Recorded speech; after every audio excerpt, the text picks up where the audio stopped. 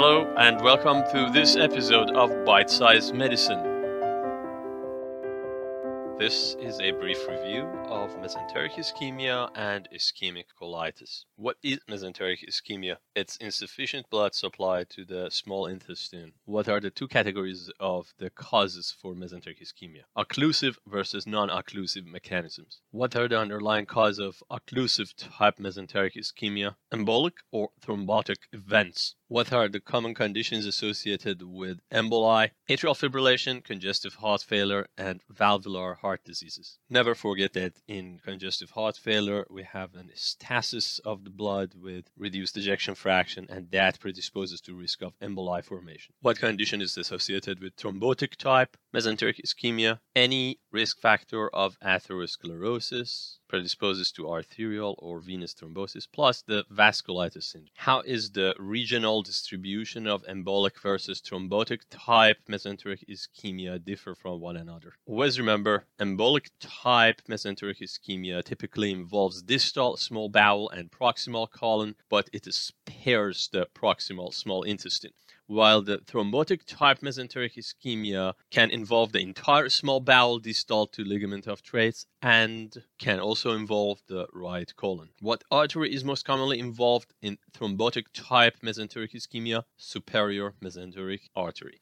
Okay, that is about the occlusive type mesenteric ischemia. What is the non-occlusive type or causes of mesenteric ischemia other than thromboembolic events? Non-occlusive causes of mesenteric ischemia is exactly the same as causes of ischemic colitis that we will discuss later. Conditions such as dropped blood pressure, congestive heart failure, arrhythmias, or vasoconstriction, such as the use of cocaine or digitalis and alpha-adrenergics. What is the distribution pattern following non-occlusive events causing mesenteric ischemia? It has no anatomic distribution. In other words, contrary to thromboembolic type mesenteric ischemia, non-occlusive or ischemic type mesenteric ischemia has patchy involvement in the form of patchy areas of intestinal necrosis. What is the underlying mechanism of mesenteric ischemia in a patient with history of lung adenocarcinoma? Always remember the predisposing conditions to venous thrombosis, as in this case. They include trauma, neoplasms, infections, cirrhosis, OCP use, and certain conditions such as antithrombin deficiency, protein C or S deficiency, factor V Leiden mutation, or lupus anticoagulant. Okay, we compared the distribution and pathogenesis of occlusive versus non-occlusive types of mesenteric ischemia. Now, let's discuss the clinical features of acute versus chronic mesenteric ischemia.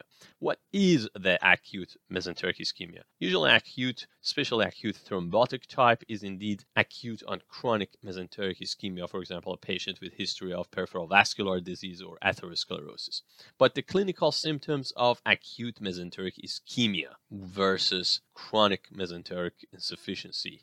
First of all, put it simple, POOP or poop, pain out of proportion to physical exam or tenderness, is the hallmark of acute ischemia, while abdominal angina, as in the case of angina pectoris, is a sign of chronic mesenteric ischemia or chronic ischemia in general. That said, what are the complete symptoms of acute mesenteric ischemia? Periumbilical or sometimes diffuse non-focal pain that's out of proportion to tenderness, plus obstructive findings. As you may remember, in the lecture about small bowel obstruction, we talked about one of the possibilities of small bowel obstruction is acute mesenteric ischemia. And the symptoms of obstruction include nausea, vomiting, distension, and presence of air fluid levels on x-rays. What are the other manifestations of acute mesenteric ischemia? GI bleeding, plus the imaging findings. What are the possible imaging findings on acute mesenteric ischemia? And remember, we are not talking about the x-ray findings of intestinal obstruction, such as air fluid levels. We are talking about the specific sign in x-ray of acute mesenteric ischemia, and that is thumb printing sign indicative of submucosal edema, plus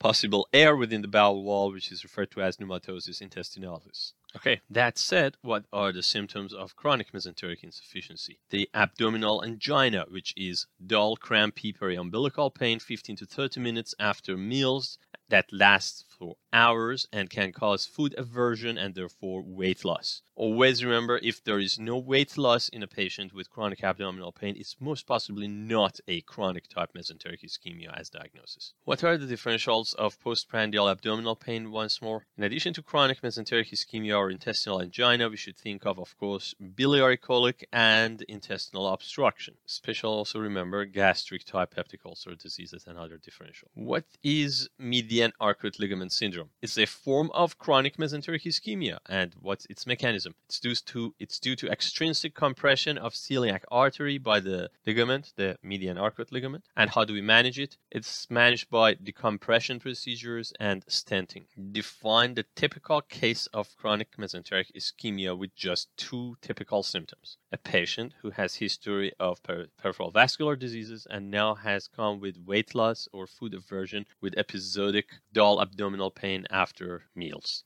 Okay, now what is the best initial test for diagnosis of mesenteric ischemia in a patient who either has POOP or intestinal angina? Best initial test is abdominal X-ray or CT. Either one of these can show bowel wall edema or thumb printing, as well as possibility of pneumatosis intestinalis. What's the most accurate test to confirm the diagnosis of mesenteric ischemia? That is mesenteric CT or CT angiography. And when we say mesenteric, we mean celiac or mesenteric arteriography. What's the benefit of conventional angiography compared to the gold standard, which is mesenteric CT angiography? The conventional angiography also allows for the interventions if needed for thrombosis and embolism, such as stenting, as we mentioned. What is the first step approaching the management of a patient with symptoms of mesenteric ischemia? The very first thing to consider is presence or absence of peritoneal signs. If any peritoneal symptoms is present, the management should start with surgery following initial resuscitation. That means usually exploratory laparotomy,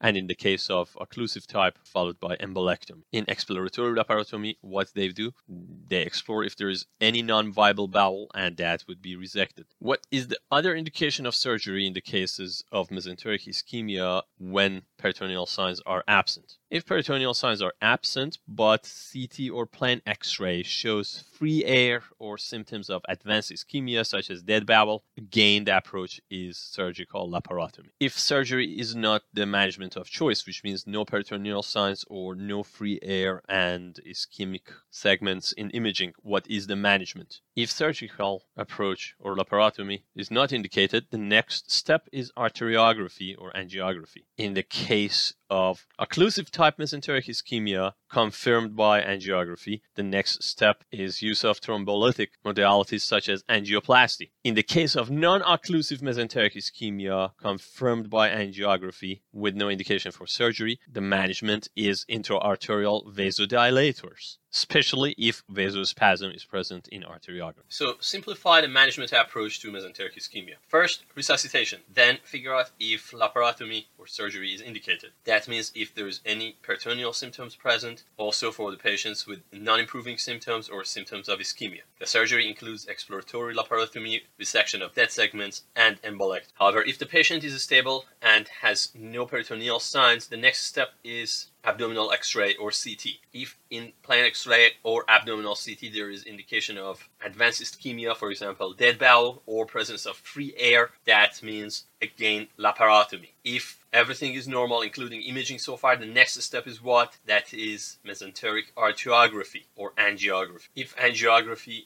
or mesenteric arteriography proves occlusive type or thromboembolic type mesenteric ischemia, the next step is systemic anticoagulation for acute ischemia. And for chronic mesenteric ischemia, the management is similar to what we do in acute ischemia after anticoagulation, and that is catheter thrombolysis with angioplasty. Now, if arteriography shows mesenteric vasospasm, we use intra-arterial vasodilators. Then the question is, when do we use pressors? While vasodilators are used to manage mesenteric ischemia with arteriographic evidence of vasospasm, pressors such as dopamine, dobutamine, and milrinone are used for the non-occlusive type, the ones that are associated with low blood pressure. A couple points about the pressors is one, dopamine as low to moderate dose has D and beta function and therefore can help maintain flow within the mesenteric and splanchnic circulation. So what are the contraindications regarding the use of pressors? One is we don't use digitalis even in non-occlusive type mesenteric ischemia. And the second point is we use vasopressors for the non-occlusive type mesenteric ischemia while we use vasodilators for the vasospastic type. And the final question of mesenteric ischemia, once more, what are the indications of use of anticoagulation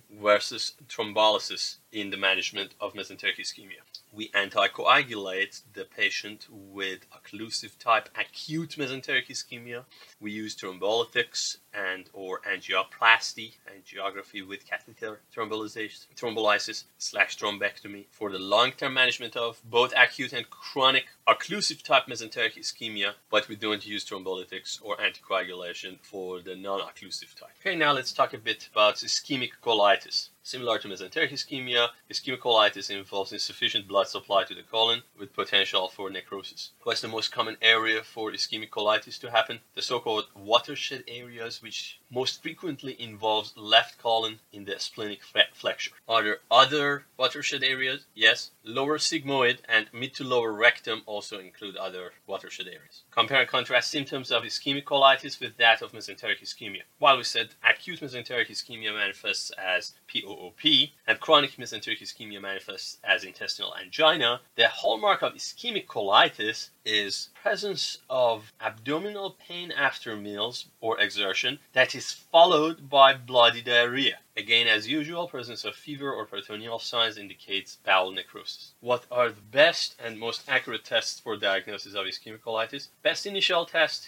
is CT with contrast. While in the case of mesenteric ischemia, we say either abdominal X-ray or CT. Here, the best first test is CT with contrast. What's the most accurate test for both conditions is again angiography. Do all patients with ischemic colitis require the most accurate test or angiography? No, usually angiography is needed, or in general the best confirmatory or gold standard test is required when the initial tests are non-diagnostic. So if you have a case where the initial contrast CT has diagnosed ischemic colitis, you do not need to proceed with angiography. In case you are asked about the findings of ischemic colitis in colonoscopy, what are they?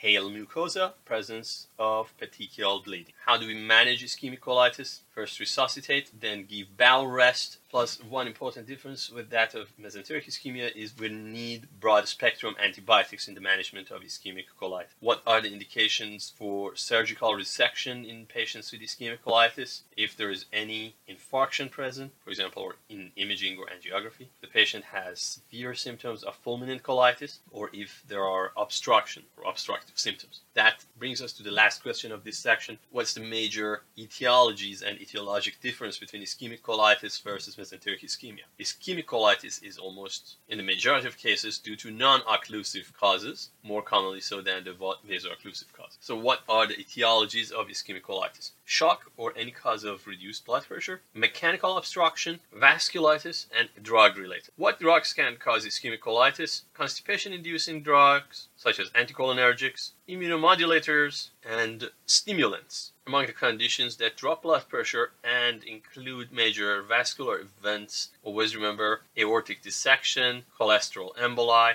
and primary vasculitis. And finally, what mechanical bowel obstructions can predispose to ischemic colitis? Strangulated hernias, adhesions, colon cancer, and fecal impaction. This finishes our discussion of intestinal ischemia and ischemic colitis.